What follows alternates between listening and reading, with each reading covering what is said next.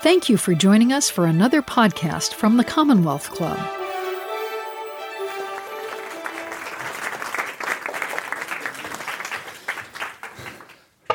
I love doing that. Go.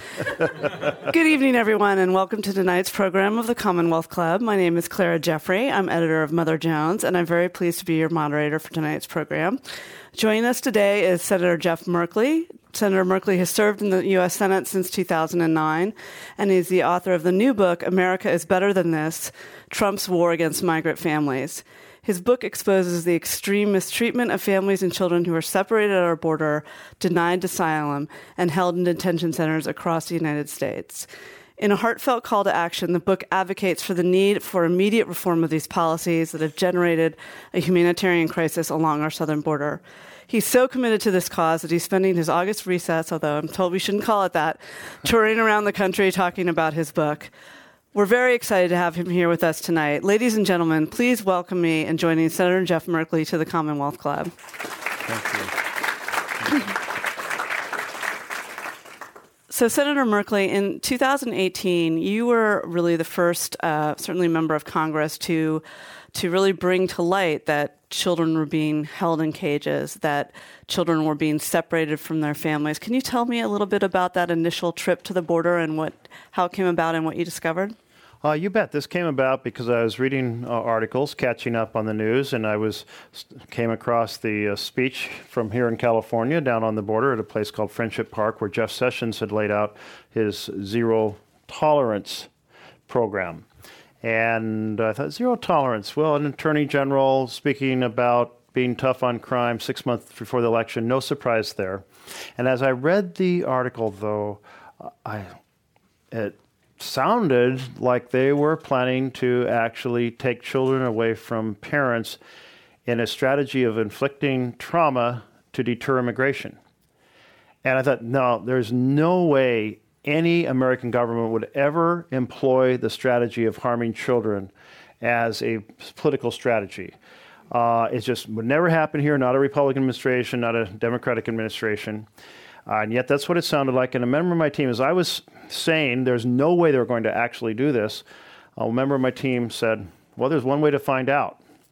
Go down to the border.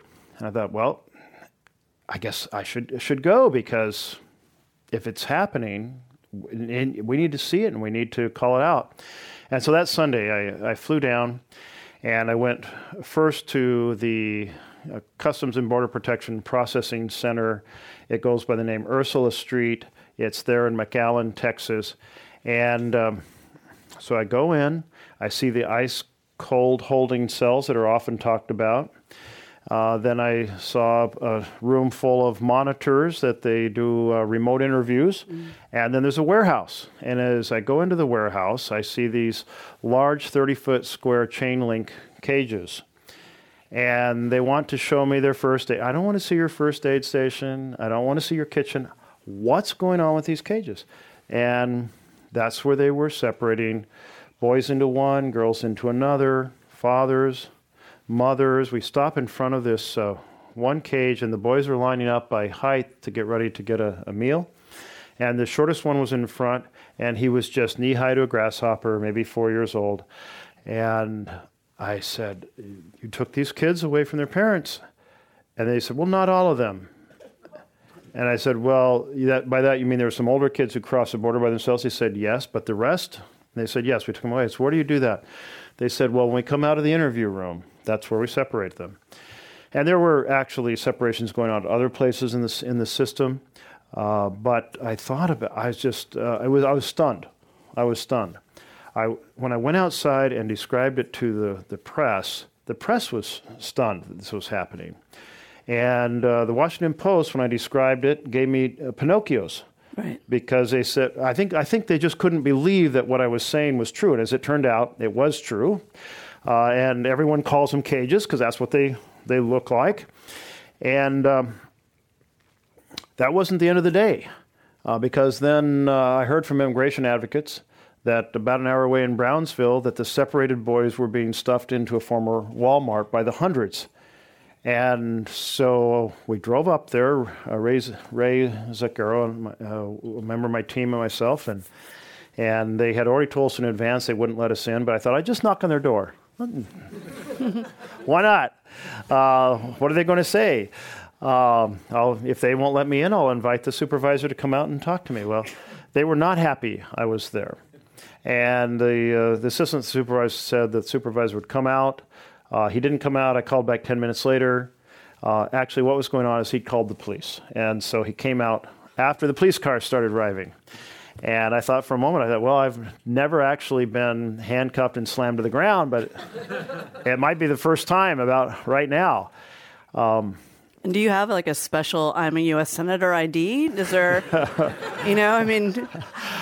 can't imagine an average police officer would necessarily, know who you are, or what did they say when you said I'm a U.S. Senator and I, kind of demand to see what's going on here? I did not hesitate to mention that I was a U.S. Senator. But they didn't ask me for ID. They did ask me, and it's some of the press had followed me from down at McAllen, and we were also Facebook living it, and maybe the fact the cameras were there helped out. But they were polite. They didn't ask me for Senate ID. They did ask for my name and my birth date. I don't know if that was the beginning of the booking process, but in the end, they simply asked me to leave. And I just used all those opportunities as I was talking with the police to say, well, I'm here for this reason. Just kept repeating that what I've been hearing is all these boys by the hundreds are inside this building, and I don't think anybody knows about it, and the American people need to know what's going on, and I want to know what's going on. Had you put together yet that, because I can see how in the first facility you might be shocked and appalled, but thinking, okay, they're dividing people up to process them somehow. But that's not yet as bad as then sending those children away from where their parents are in a nearby giant cage to another facility. And had you really put together what was happening, that they were sending kids all over the state and the country?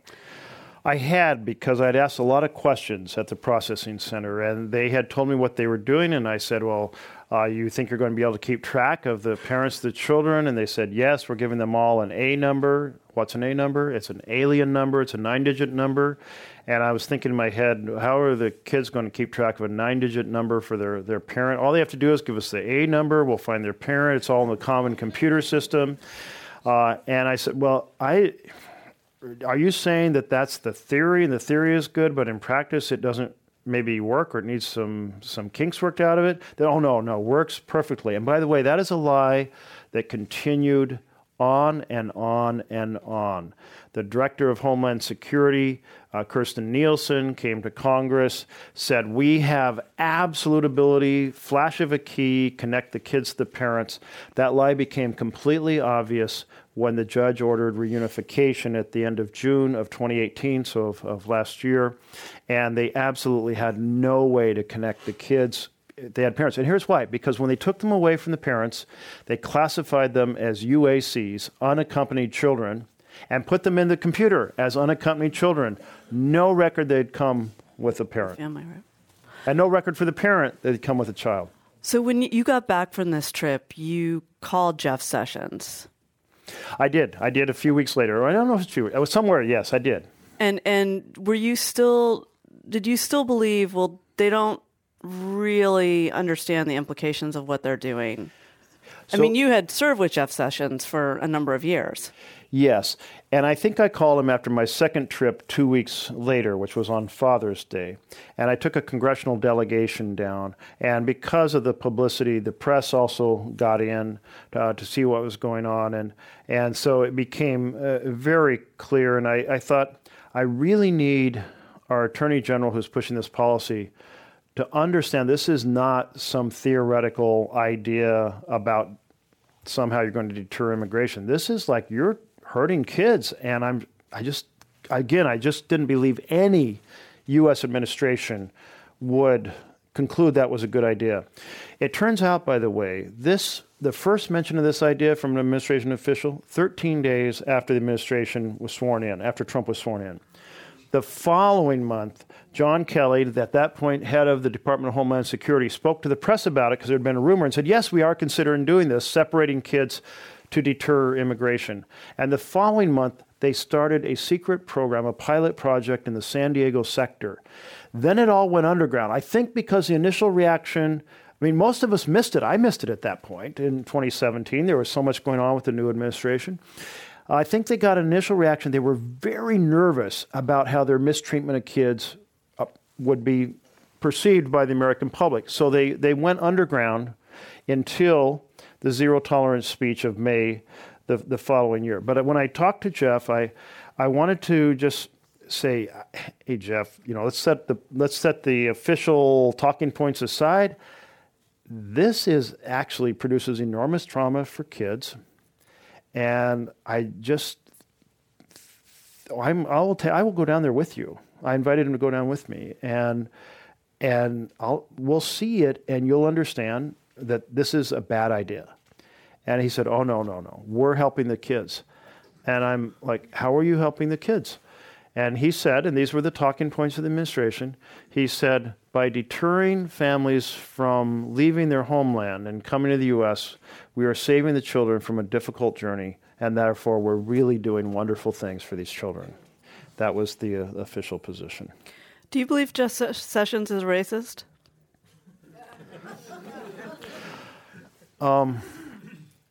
I would prefer to answer that in the context of President Trump. Right? Do you believe President Trump is a racist? Yes, I do. Yes, I do. If you track his comments about why can't we have more Norwegians, it's clearly about skin color. Cuccinelli on his team just said the words that are carved into the Statue of Liberty were only meant for Europeans. And you didn't hear President Trump saying, oh, he's fired. Can you imagine if someone working for President Obama had said that? They would be gone in a microsecond. It's a very racist strategy. There's all the other components. And, we have a president who campaigned on division. He campaigned on attacking, women, African Americans, Haitian Americans, Hispanic Americans, Muslim Americans, Americans with handicaps, even veteran Americans. But when he came into office, he continued to pour fuel on the divisions, but he particularly came to find the easiest target is immigrants. Immigrants, not from Europe, immigrants from south of the border. So what to make of the fact that folks like Sessions and Kelly and Nielsen are so willing to carry out these racist and cruel policies? How do you describe the dynamic that allows people that, whatever you may have thought of them before, to do something so despicable?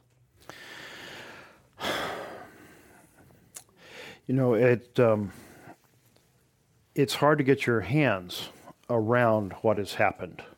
But if you think through history, you will see that there are leaders who realize that in our core, humans lean towards tribalism, and that you can play on the differences and say whatever difficulties you have, they're to blame. And whatever difficulties you have, they're to blame. And it's a very unfortunate strategy, and it's one that I thought America had moved way past. But you see the slide with which I watched my Republican colleagues in the Senate who didn't speak up 3 months into the administration, or 6 months or 9 months, and their base is listening to Fox News every day. And what is Fox News saying? Best president ever in the history of the planet. And so they're seeing their base, their political base is seeing it from a very different viewpoint than I see it from, and they're afraid to confront their base, and so they remain quiet. And they may tell you privately, as many of them have on one issue or another, I can't believe what's happening. I can't wait till we're done with this administration. But they're not speaking up publicly. Those who spoke up publicly, Jeff Flake, Bob Corker, they're gone. And I suppose you would say that that's in part because they and their families are privileged from all of these policies, that it's never going to impact them personally. And the only real impact will be re-election or no fat lobbying job or slightly less fat lobbying job. That in terms of the senators? Yeah. Well, I don't, senators have complicated family trees. Some of them are being impacted personally, or their communities are being impacted. They're being impacted by the changes in labor supply, or the meatpacking plant going out of business. Or, I don't want to say they're not impacted. Many of them live in a rich gated bubble? Yes, but not all of them in every aspect. But in terms of their political life, they have chosen to be on the Trump train, and they're not getting off. So immigrants are being held in camps that are often remote and run by private prison companies. Is that more perverse economics, like those are communities that welcome these facilities, or just there's not much going on there? Or is it in part an attempt to keep these facilities away from people and protesters? Well, let me talk about two influx facilities that some of you may have heard about. One is Tornillo, that was down in the desert in Texas, and the other is Homestead in Florida. And Tornillo grew very, very quickly in the desert. It was run by a nonprofit, BCFS, that was specialists in refugee camps. And the head of it wanted to make sure kids were not trapped in overflowing ice-cold cells in the processing centers. And the administration just kept saying, we're sending more people, we're sending more kids, we're not, and they weren't taking any out. And suddenly it was gone from an initial plan of a few hundred kids to 2,300. And there was up to 2,800 when I was there in December of last year. And the head of it was, this is not going the direction I thought it was. I thought I was saving the kids from these cramped, horrific quarters that are at the initial check-in facilities. And instead, the kids are being warehoused here rather than put into sponsors' homes. And he told me that 1,300 of the kids in his camp already had full clearance to go to a sponsor, but the administration was sitting on their applications because they wanted to keep them imprisoned. Back to this inflict maximum trauma strategy. And so he decided that he was going to refuse to extend past the next segment of the contract. And so he was working it from the inside. We held, so on December 15th, I held a demonstration outside of members of Congress. Beto O'Rourke came and joined us. And we called on the kids to be released who had sponsors, and we called for the shutdown of Tornillo. And the following week, the kids were released. In fact, not just those 1,300, but another 2,700 kids who already had sponsors. The population went almost overnight from 15,000 kids to 11,000. And then the following month, they shut down Tornillo. The BCFS refused to extend the contract, and other contractors refused to pick it up because of the public pressure. So for all the Americans who were complaining to their members of Congress about this refugee camp in the desert and the treatment of children, thank you for doing so. It made a big difference. So that's the good news. The bad news is the administration then enlarged a for-profit prison in Florida, Homestead, and set it up to hold 3,200 children. And they are being paid $750 a day or more per child, and they have every incentive to keep kids locked up. And that is a perverse situation. And it's even more corrupt than that, because John Kelly, who became Secretary of Homeland Security and then Chief of Staff, was on the board of the for-profit company before he came into the administration. He came into the administration, he advocated for child separation, which enriched this corporation. He left the administration, was put back on the board at a very high payment. And so that's just not okay. So we have to absolutely end any role of for-profits in the state license system, and we need to get rid of these non-state licensed facilities like Tornillo or Homestead completely. Are the only sponsors that children or other people could be released to family sponsors? We used to have a very different refugee sponsorship program. But I believe today it's just family members. And does that pose a problem for people who are afraid that their own immigration status will be called into question if they... So what the administration did is they decided to shut down the sponsorship in homes. And they did it by saying, we're going to fingerprint every member of the family, and we're going to turn the information over to ICE. You want families not to come forward, just you tell them those two things. Right. Nobody really wants to be fingerprinted and turned over to ICE.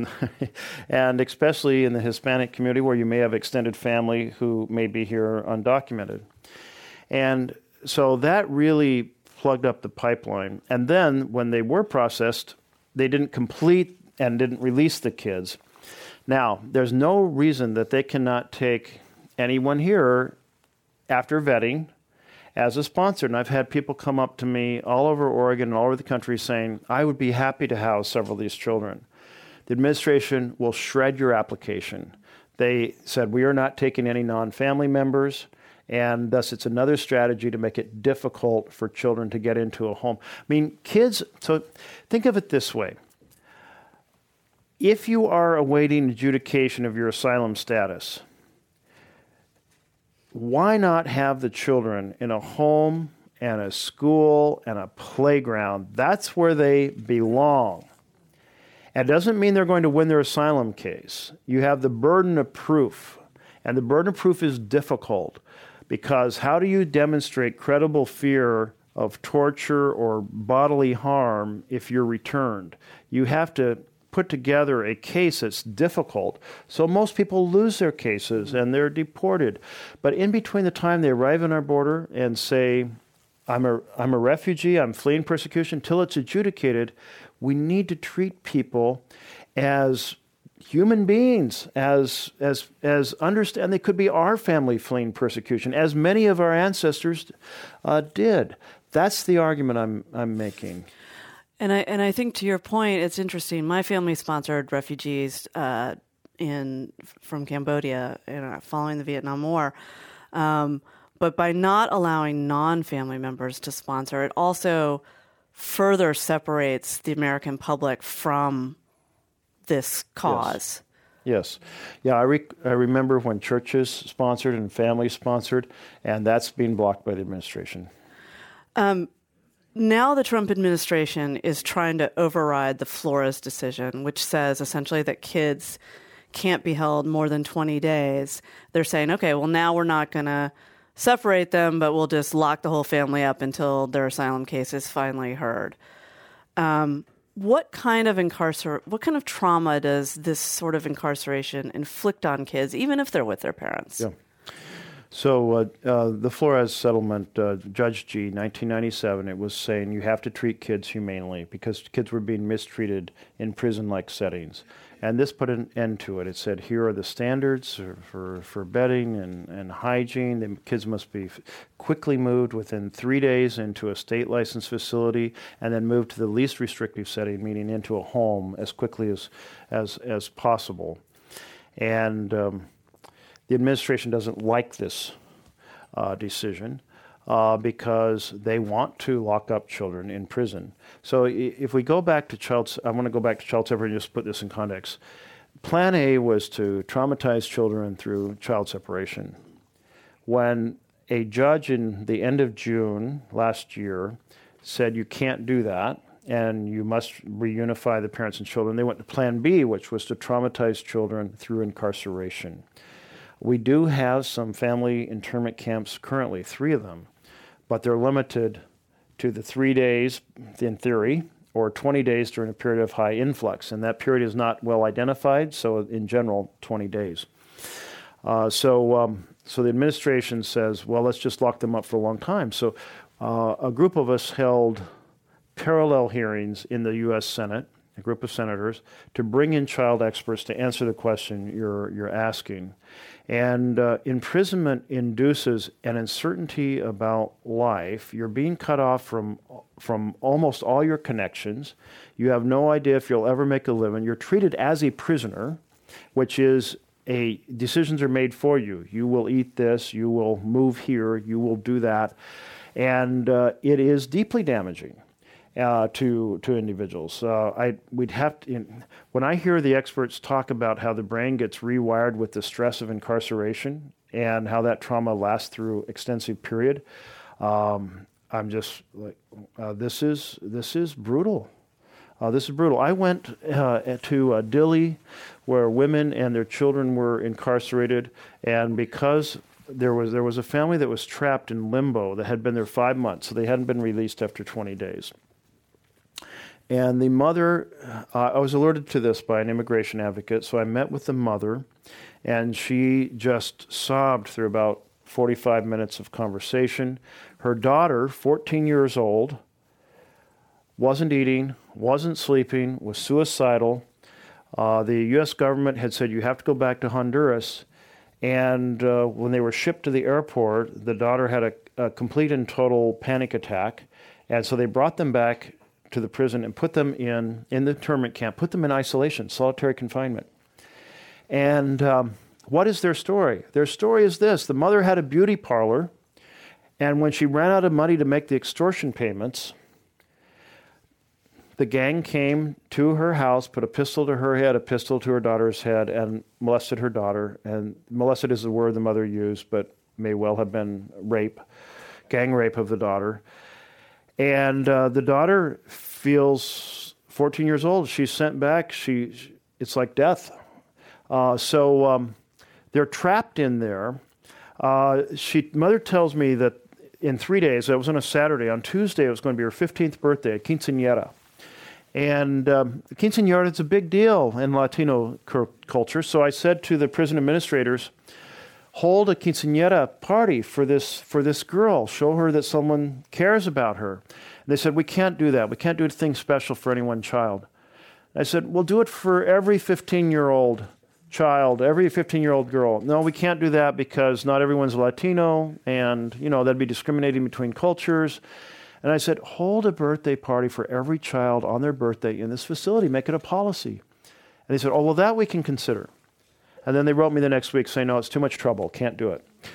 And it's like, that's a symbol to me of the dehumanizing nature of this. I'm happy to report they are no longer, she and her daughter are no longer locked up, but the reason they're not locked up anymore is because several of us put a lot of attention on it, and the daughter tried to commit suicide and hang herself with a sheet, and then she was released. And now she's in school, and she's on the soccer team, and she's singing in a choir, and she's trying to put her life back together. It's interesting that you mentioned Quinceañera, because we just ran a story today that was sort of the flip side of this, of a girl whose father was caught up in one of the workplace raids right before her quinceañera, and she just felt so guilty about going through with this really important ceremony when her father was locked up. When the Trump administration is raiding places, taking parents away, and leaving their kids without anyone to pick them up from school or take them home, again, my former colleague Adam Serwer, who's now at the Atlantic, has made this statement that's become a sort of saying for the Trump administration, that the cruelty is the point.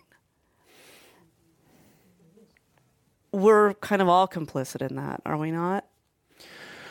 Well, it is our government with our money on our land that is doing this. On the last State of the Union in January, I invited a young girl to come with her mother. They'd been separated at the border, and it turned out it was her 12th birthday. So we held a birthday party for her. And I asked her if she had something she'd like to say to the president. What would she say? And she said, I'd like to tell him to end this most cruel law. And that's how I have the prologue in the book is titled This Most Cruel Law, because I thought that captured, as you're stating now, the essence of what this is about. If some other country, among developed countries, we heard they were trying to expand internment camps, lock kids up indefinitely, rip them out of their parents' arms, inflict pain and suffering as a strategy to deter immigration, we would say, what happened? We would go to the UN Human Rights Commission. We would do sanctions. We would do resolutions. We would send delegations over and say, you're not welcome in the League of Developed Nations if you're behaving in this fashion. And it's our government doing this. And thus, we have to do everything we can at every moment now to expose it, to publicize it, to encourage appealing to the courts. But I don't think it will end until we put President Trump out of office. I think there has to be a political solution to this a year from November.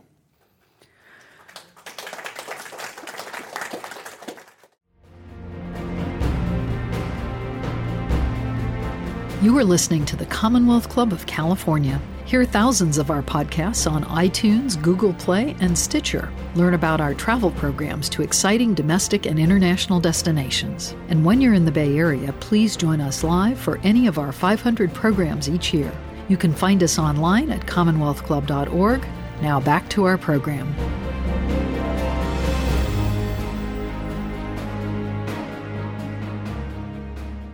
You know, the Democratic candidates have been talking about a bunch of different immigration policy tweaks, solutions. Is decriminalizing border crossing a good idea in your mind? Right now, if you cross, it can be counted as a felony, at least eventually, if you re-enter. I think the conversation became way too simplistic. In the law, there are two clauses that come right after each other. One says the government can use a criminal penalty, blah, blah, blah. The next sentence says you can use a civil penalty, blah, blah, blah. In cases where somebody's crossing the border who is smuggling drugs, someone who is crossing the border who is trafficking women, someone, etc., then the criminal clause in the law is appropriate.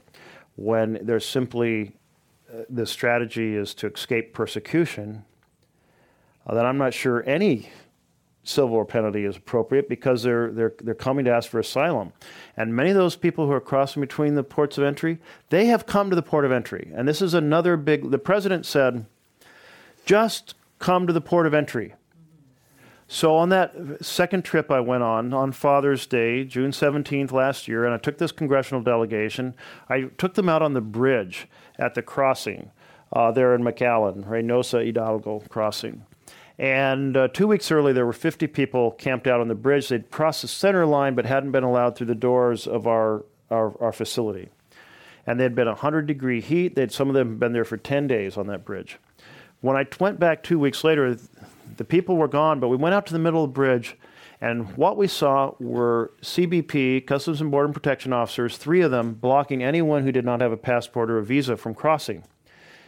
Now, under the Refugee Convention, if someone comes to the borderline and says, I'm fleeing persecution, we're supposed to give them safe harbor. We were not doing that. We were stiff-arming them and saying, you are stuck in Mexico. Sorry about that. This evolved within a few weeks, months later, to metering, where we say, go back into Mexico and get onto a list, and when we have space to interview you, we'll call you. Of course, it's very hard to reach people. It doesn't work very well, and people are stranded in dangerous circumstances without funds or friends or family. And if you're stuck in that condition, you go, well, if I can't get across the bridge, maybe I better go between the ports of entry and surrender myself to the CBP. So a lot of people who are surrendering to the CBP are doing it because we blockaded them at the port of entry. And to dramatize this, there was a photo in the New York Times a couple weeks ago of a father and daughter, Oscar and Valeria, who had come to the port of entry. They had been blockaded, sent back into Mexico. The family felt so vulnerable. The best thing to do is surrender, so they tried to swim the river, and the father and daughter, you've seen the photo, face down, arm in arm, drowned in the river because the Trump administration blockaded them at the right at the bridge.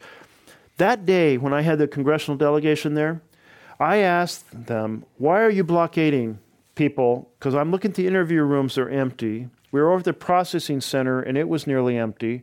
Oh, well, somewhere in the pipeline, they said, there's too much going on. So they'd received instructions from the administration to shut down that border. And I said, well, you've got a room here of 10 or 12 people. Are any of them folks who you've allowed across today? Yes, there's one family. So they introduced us to Gabriela, and she introduced us to her baby daughter, less than 2 months old, Andrea. And I said, so the guards let you cross because you had a baby in your arms? She said, oh no, 3 times I was sent back into Mexico.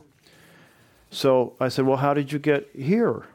And she said, and her face lit up for a moment. You just saw this flash of light. And she said, there's a pedestrian bridge and a car bridge. And I saw the car bridge and saw people washing windows on the car bridge. I went and borrowed an extra squeegee. I washed a window. I washed a window on a car closer to the U.S., and I crossed into the United States of America. She was treated as if she had crossed between ports of entry. She was not allowed to cross that bridge. And I must say, anyone who's that innovative and determined, I think she's got a great future in the United States of America. And I hope the best for baby Andrea. I hope we hear great things from her someday. It seems also like many of these policies are clogging the very application and courts process so that it all drags out even longer, which sort of has, they seem very focused on this notion of deterrence, but has there really been any evidence to show that these policies have deterred folks from making the journey? No, there's no evidence of this. When you think about Gabriella, and in her case, her family had a bank loan, and she was told that if you don't repay the bank loan, you'll be the person in the family who will be killed. And she was pregnant, and she said, I thought they wouldn't kill me while I was pregnant. I thought I was safe. So we hoped we'd be able to repay the loan. I got to 8 months pregnant. We hadn't been able to repay, so I fled to save myself and my child. She gave birth along the way. So it took a 3-month journey, took 2 more months with her brand new baby in her arms, walking to the United States. And she would have left. She didn't know anything about the border rules. Jacqueline and her mother, Albertina, who came to the State of the Union, they didn't know anything about the borders. And even if they'd known, they would have left because to stay was to face a horrific outcome. And I asked Gabriella, I said, after you left, was your family able to repay the loan? She said, no. And I said, what happened? She said, they killed my uncle because I wasn't there. This was not some, fiction in terms of what would happen. Realize this, too. This situation in Central America, the money that the gangs have comes from selling drugs in the United States.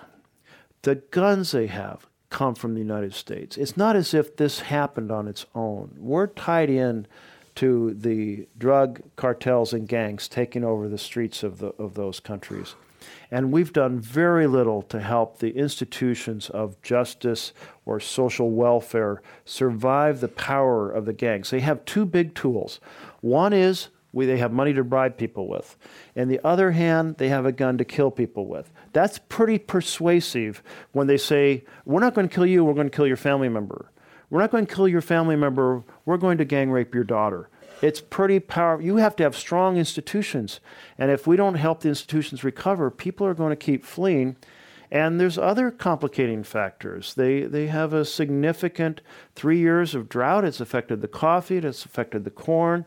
They have widespread malnutrition and stunting. There's an undersupply of jobs. So there's a number of factors that are adding on top of the cartel action. That means unless we help those countries strengthen internally, people will keep coming in surges. So speaking of the need for stronger institutions, could we talk for a minute about the dysfunctional body that is the U.S. Senate? It seems that because it's so dysfunctional, at the moment it seems hard to get some Democrats who are best positioned to win Senate races to run. I'm thinking Beto, maybe Castro, Steve Bullock, Stacey Abrams. These are all people that maybe not definitively, but have signaled that they're not so much interested in a Senate race. Is that a fair assessment of the dilemma that's facing people now, that they just don't want to go to an institution where they can't get stuff done? This is absolutely fair. The Senate I first saw when I was an intern for Senator Hatfield, it was a simple majority. We had in the Constitutional Congress, we had a supermajority. It paralyzed it. The founders said, we're not going to make that mistake again. Passing laws is simple majority. And the first time that a filibuster essentially interrupted policy was World War I, when a group of senators said they wanted to talk to death a bill that would have armed civilian ships. So there's a long time between our founding of the country and World War I. And then there was a long time before the next filibuster. I mean, it was a very rare thing. It was understood. Filibuster means piracy. It's a Dutch word for piracy. And a freebooter. It's a translation of freebooter, piracy. And it was understood it was an abuse of the institution. And so it happened very, very rarely because of the culture. But now it has become, in the last 20 years, it's evolved to an absolute daily event. So now we have a supermajority Senate, and that is destroying the Senate. And by the way, the Republicans had two top priorities. One was tax breaks for the rich and powerful, and the other was the Supreme Court. In both cases, they changed the rules to a simple majority by nuclear option. And so when Mitch McConnell writes in the New York Times a couple of days ago, well, we would never do something like this. We believe in the integrity of the Senate, and the Senate's designed as a supermajority body. There's almost not a true thing in that entire op-ed, historically, or in terms of the behavior of the Republican majority. So I take it that were the Democrats to end the cynical reign of Mitch McConnell and take the Senate, you would be in favor of getting rid of the filibuster? I am in favor of it. I can tell you that not many senators saw the Senate when it functioned. They almost have come to believe on both sides of the aisle that this is somehow the cooling saucer means filibuster. No, that is not historically true. Cooling saucer does not mean deep freeze. Cooling saucer is a proverbial expression that apparently Washington never said, but everybody thinks he said it. Right. And essentially, the things that I'm fighting for, healthcare, housing, education, living wage jobs, the Equality Act, taking on carbon pollution, those require a supermajority. And you know what? Mitch McConnell's strategy is to say no. Let's show that the Democrats can't get anything done, and then people will be cynical and angry, and they'll vote for us. And it worked. And let me tell you, I think the most important thing that we need to do is to pass the For the People Act, which says it takes on gerrymandering and voter suppression and dark money, which are totally corrupting our government. We have government by and for the powerful, not by and for the people. And the Supreme Court's played a big role in this. Jefferson said you need to have distributed power to have bills or laws that reflect the will of the people. The Citizens United decision that allows mega billionaires to spend hundreds of millions of dollars, that is a concentration of power. And the Supreme Court said, well, I'm sorry, we're throwing up our hands. We can't do anything about extreme partisan gerrymandering. The Supreme Court of Pennsylvania figured it out, but the Supreme Court of the U.S., it basically has given it the green light. Mm-hmm. The Supreme Court of the U.S. said, oh, we'll just gut the Voting Rights Act, even though it had extensive bipartisan support, and now we have huge amount of voter suppression intimidation tactics directed at the poor, minority communities, Native American communities, and college campuses. We're in trouble when the Supreme Court is essentially three key ways undermining the vision our country was founded on. So this brings up a critique that you hear often from the kind of further left wing of the Democratic Party that be it Biden or Feinstein, that they kind of fan the embers of this dream that was bipartisanship, and sort of that they're as in line with that get rolled, basically. That they're hoping for a comedy that no longer exists. Do you think that's fair? Well, I do think that's fair. You have, going back to when I saw the Senate in the 70s when I was an intern, I saw it in the 80s when I worked for Congress. And essentially, you had no filibuster, so therefore people knew a bill was going to pass, so they said, let's work together. I want to get some of my stuff in there and some of your stuff, and we can find the area of compromise. So the truth is that a simple majority encourages cooperation because people know the bill's going to pass. Now, there's a myth, a deep myth, that somehow a supermajority encourages cooperation because you have to get 60 votes, so you have to work with the other side. That is simply not the way the dynamics of the Senate work. The way it works is when the minority has the power to obstruct the majority, they say, well, let's show we're relevant and let's show the majority is incompetent and block them. And so the supermajority actually works to disrupt cooperation. And especially this has been taken to a fine art by Mitch McConnell. When he became majority leader, he said that my number one goal is to prevent Obama from being reelected. So in 2009, when I was elected to the Senate, I was in 4 months, and I got hold of a memo by Frank Luntz. And Frank Luntz is a message master for the Republican Party. And it said, no matter what policy is produced by Democrats on health care to make our health care system work better, we will call it a government takeover. And it was like, not because of the government takeover, but because that was what they had focus grouped and found was the most effective way to rally people against it. And I went to the floor of the Senate and I said, you've got to be kidding me. Like, this is wrong. This is terrible, because saying we are willing to sacrifice an improved healthcare system simply because we want to exercise political paralysis and undermine a new president. But even so, what happened? And quick, Obama adopted the Republican plan, the Romney plan, of a marketplace for private policies. The Republicans still called it a government takeover, and because their messaging was consistent, it actually worked pretty well. But I hope I'm able to convey, and I'm trying to convey this to my own fellow senators as well, this idea that somehow if the Senate now in supermajority mode is going to work together with Mitch McConnell as the minority leader or anyone else minority, it's not going to happen. And so we've got to rectify and repair and restore the U.S. Senate. Could Chuck Schumer have done more to fight Trump's judicial nominees, or at least slow his roll? And you hear that criticism a lot, and it's sort of hard to tell if that's just anxiety that it's happening, or if that's a true criticism. Not really, no. And here's what happened. You have, if you require a cloture vote on a judge, then it creates an intervening day plus 30 hours. Now, the intervening days can be done for multiple nominations simultaneously, so it's really the 30 hours. So Mitch McConnell asked for a ruling of the chair, does it take 30 hours? And the chair said yes. And so he then challenged the ruling of the chair and overturned it. And the way he framed the question was, doesn't it really take 2 hours, not 30 hours? So when he overturned it, it became 2 hours.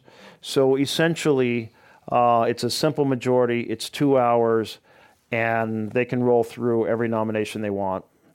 And sometimes you'll see 4 nominations done in the afternoon. Well, there's 8 hours in a day.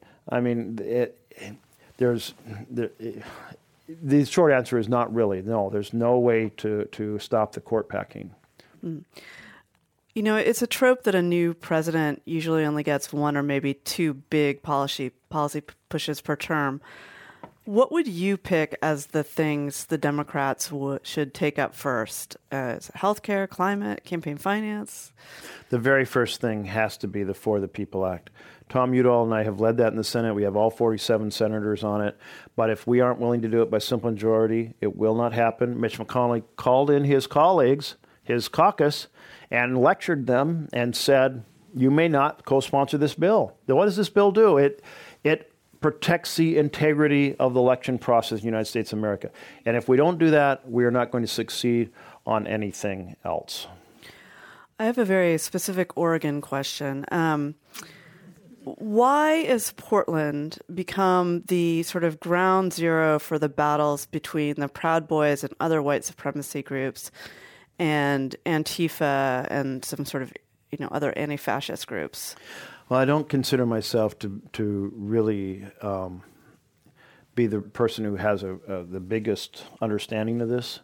But my impression is because of Portland's reputation as a progressive city And because that dynamic goes back to when George Bush came and he wasn't really welcomed and so forth, the Proud Boys chose Portland as a place to go and create trouble.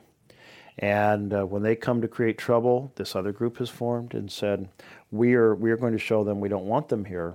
And that leads to potential for conflict. I'm very pleased that when they came a week ago, 2 weeks ago, that a lot of effort went into keeping them separated.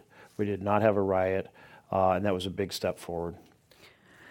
I really like the idea of having everybody pitch into a fundraiser in which you basically count how many steps they're taking in their march, the Proud Boys March, and for every step or every person they have or how many blacks, you raise money. And so then you go out and you cheer them on and say, thank you for raising money for this progressive cause. I heard about this in Germany.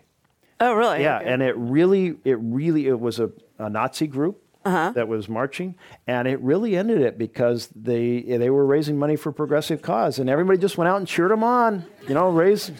It's very interesting trying to find judo. ways. Yeah. And one of the reasons I asked that is because Oregon has a fairly troubling past when it comes to race relations. It was conceived as an all-white state and territory, and was slow to welcome various things like the 14th and 15th Amendment. And I ask because this is obviously a problem that's gripping the rest of the country. But how do we fight this tide of rising white supremacy? You're right about the Oregon history and the Oregon Territory. It was a whites-only territory. It had a black exclusionary rule. Oregon had some horrific laws. It also had the largest Ku Klux Klan in the nation, and people just generally don't know that. But Oregon's come a long ways. Can I just defend my home state? I'd say that history is way behind us. A very welcoming state, and not that we don't have some rural urban divisions, and not that we don't have some latent racism. But I think it's like this. When you have any leader in America who tries to denigrate a group, then all the rest of us, other leaders and members of the public, need to reach out to that group and say, we stand with you. So I went and held events with the Muslim community, for example, when the Muslim community was attacked. And with the Jewish community, when the Jewish community was attacked, and so forth. And I just think if we all do that in our individual actions, either as leaders or just as citizens, we will help repair some of the damage that is being inflicted from above. But then we have to get those leaders who are driving that affliction, they have to be gone. What do you think is the message that Trump would be most vulnerable to? Like, what is his Achilles heel? What should the Democrats be campaigning on?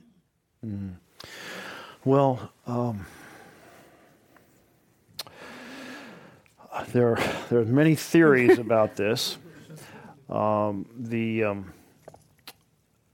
one level, I think the nation is getting exhausted by his ups and downs, exhausted by his inculcation of hatred, exhausted by the failure to address the fundamentals of what Americans are concerned about. When I mention the things that I'm fighting on healthcare, housing, education, good-paying jobs, he's done nothing on these, and in some cases he's directly sabotaged them, like on healthcare. I couldn't believe it when he proceeded to push to eliminate a health care bill that would have resulted in 30 million people losing health care. Whatever difference between the Democratic candidates over here, Trump is way over here. And in my rural part of my state, the eastern side, it is the congressional district that had more help from the health care law than any other district in the country. And it's the most Republican area. And I go out there and people say, thank you for fighting for our hospitals and our clinics. We've doubled the size of our clinic. Now we have people that help with mental health, and now we have people who are helping with drug addiction, and these are some of the best paid jobs in our community, and make sure you preserve the expansion of Medicaid. And so I think there's ways to connect across the country. I came out of high school in 1974, and my parents went through a great leap forward. I'm a blue-collar kid from a little tiny timber town. My folks grew up with my mother particularly so poor that at one point, according to family legend, her mother was living in a boxcar and lost her first three kids to the county before she married my grandfather and had 4 more children. And what they described their evolution, they couldn't believe that they could, on a single mechanics, my dad was a union mechanic, could buy a house and a car, go camping on vacation, have a small pension, save money for their kids to go to college. And I became the first in the family history to go to college. And I thought, think about what's going to happen in our lifetimes. I mean, our parents went from here to here. We're going to go from here to there. And instead, we've had 4 decades of my working life in which incomes have been flat or declining for working Americans, while the vast wealth of America has piled up with just a few people. And here's the challenge. The more wealth is piled up among a very few, the more ways that wealth can be deployed to maintain the inequality of income and wealth. And you get stuck there. And I'm worried if we do not make a strong pivot very soon, then the path is paved for the future in which what we've seen for the last 4 decades will go on into the future. We will not be able to pivot back to an economy that helps lift up all people. You were the first senator to endorse Bernie Sanders in 2016. I'm wondering if you've decided who you will endorse or when you will endorse, or where you stand right now on that. Well, just a little correction. I was the first and only. Only? Okay, I was... Can Bernie endorse himself? I mean... And I was going to say, unless you count Bernie, in which case full 50th of the Senate endorsed this campaign.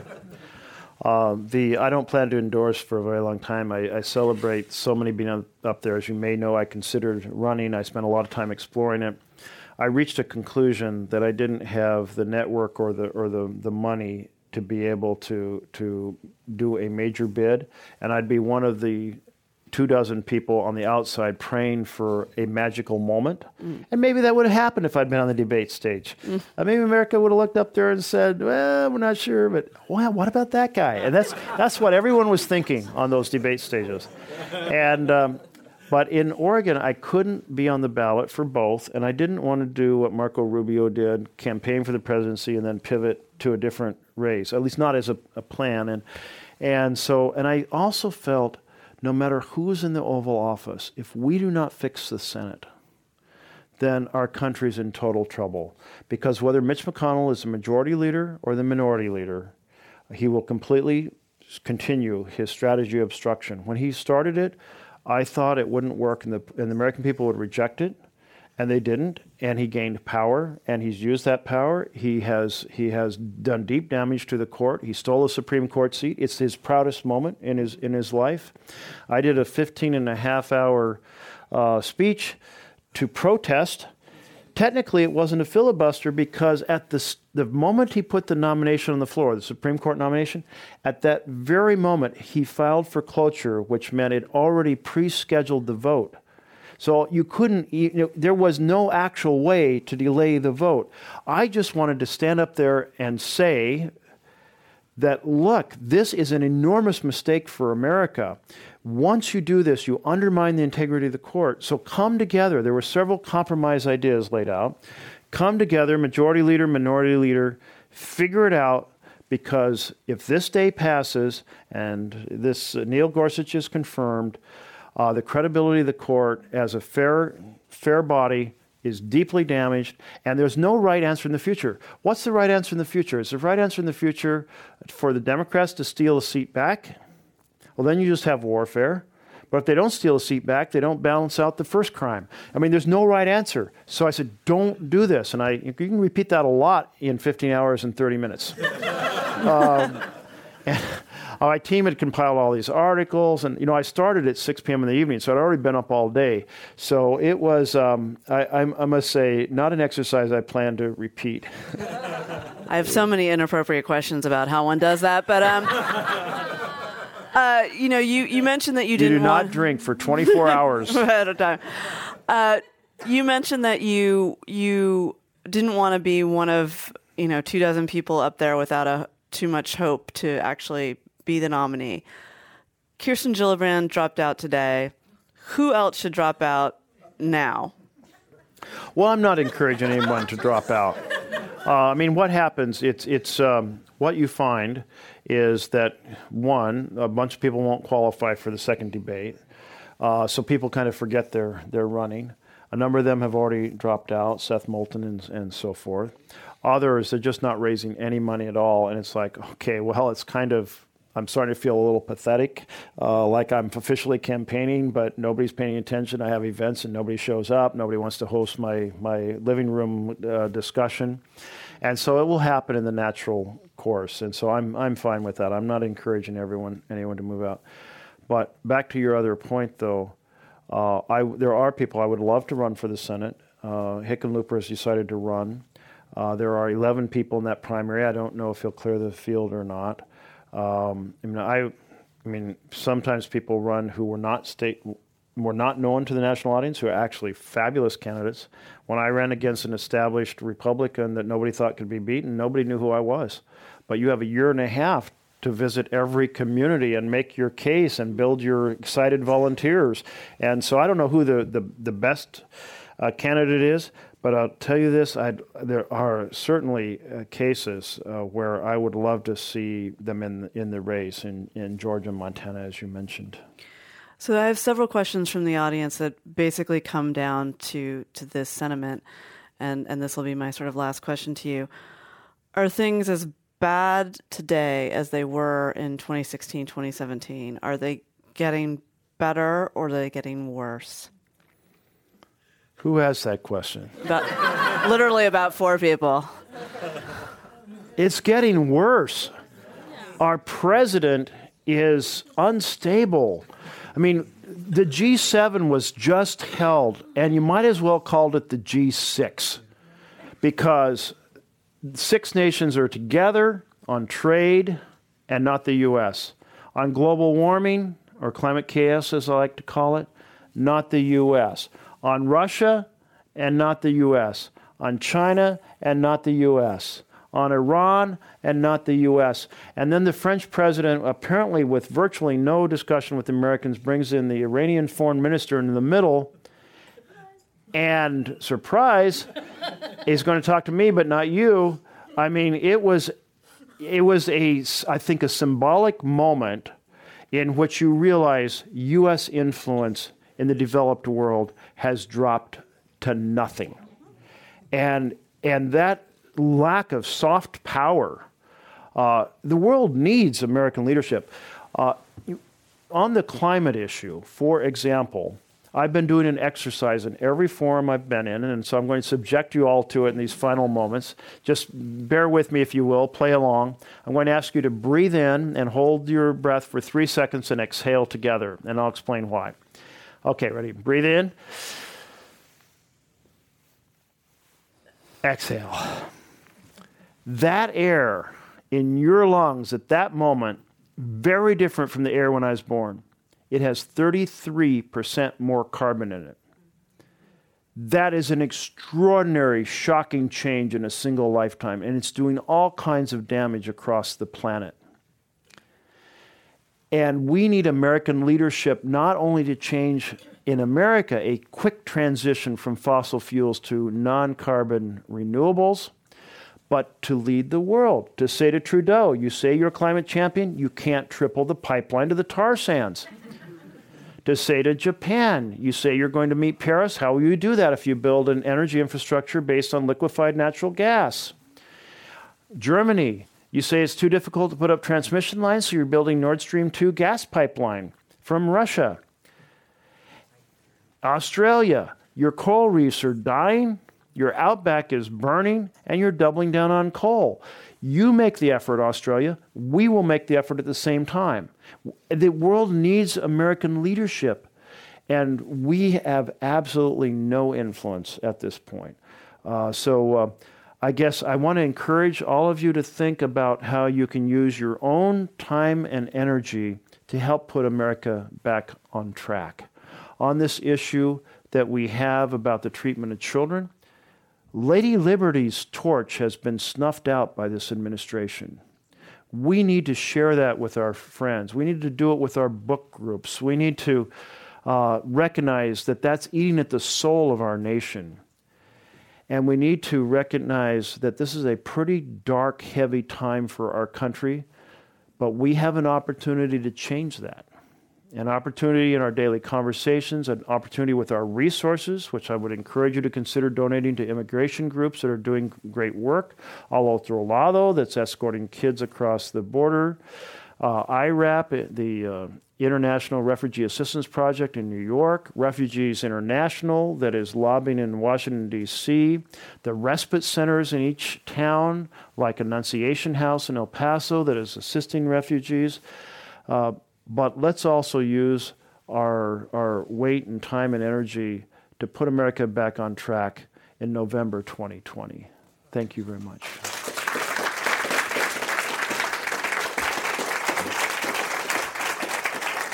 Thank you, Senator Merkley, for joining us this evening. Folks, he'll be available to sign books, to sign a copy of his books, America is Better Than This, Trump's War Against Migrant Families. And I'm Clara Jeffrey. Thanks for coming out to the Commonwealth Club, and we're adjourned.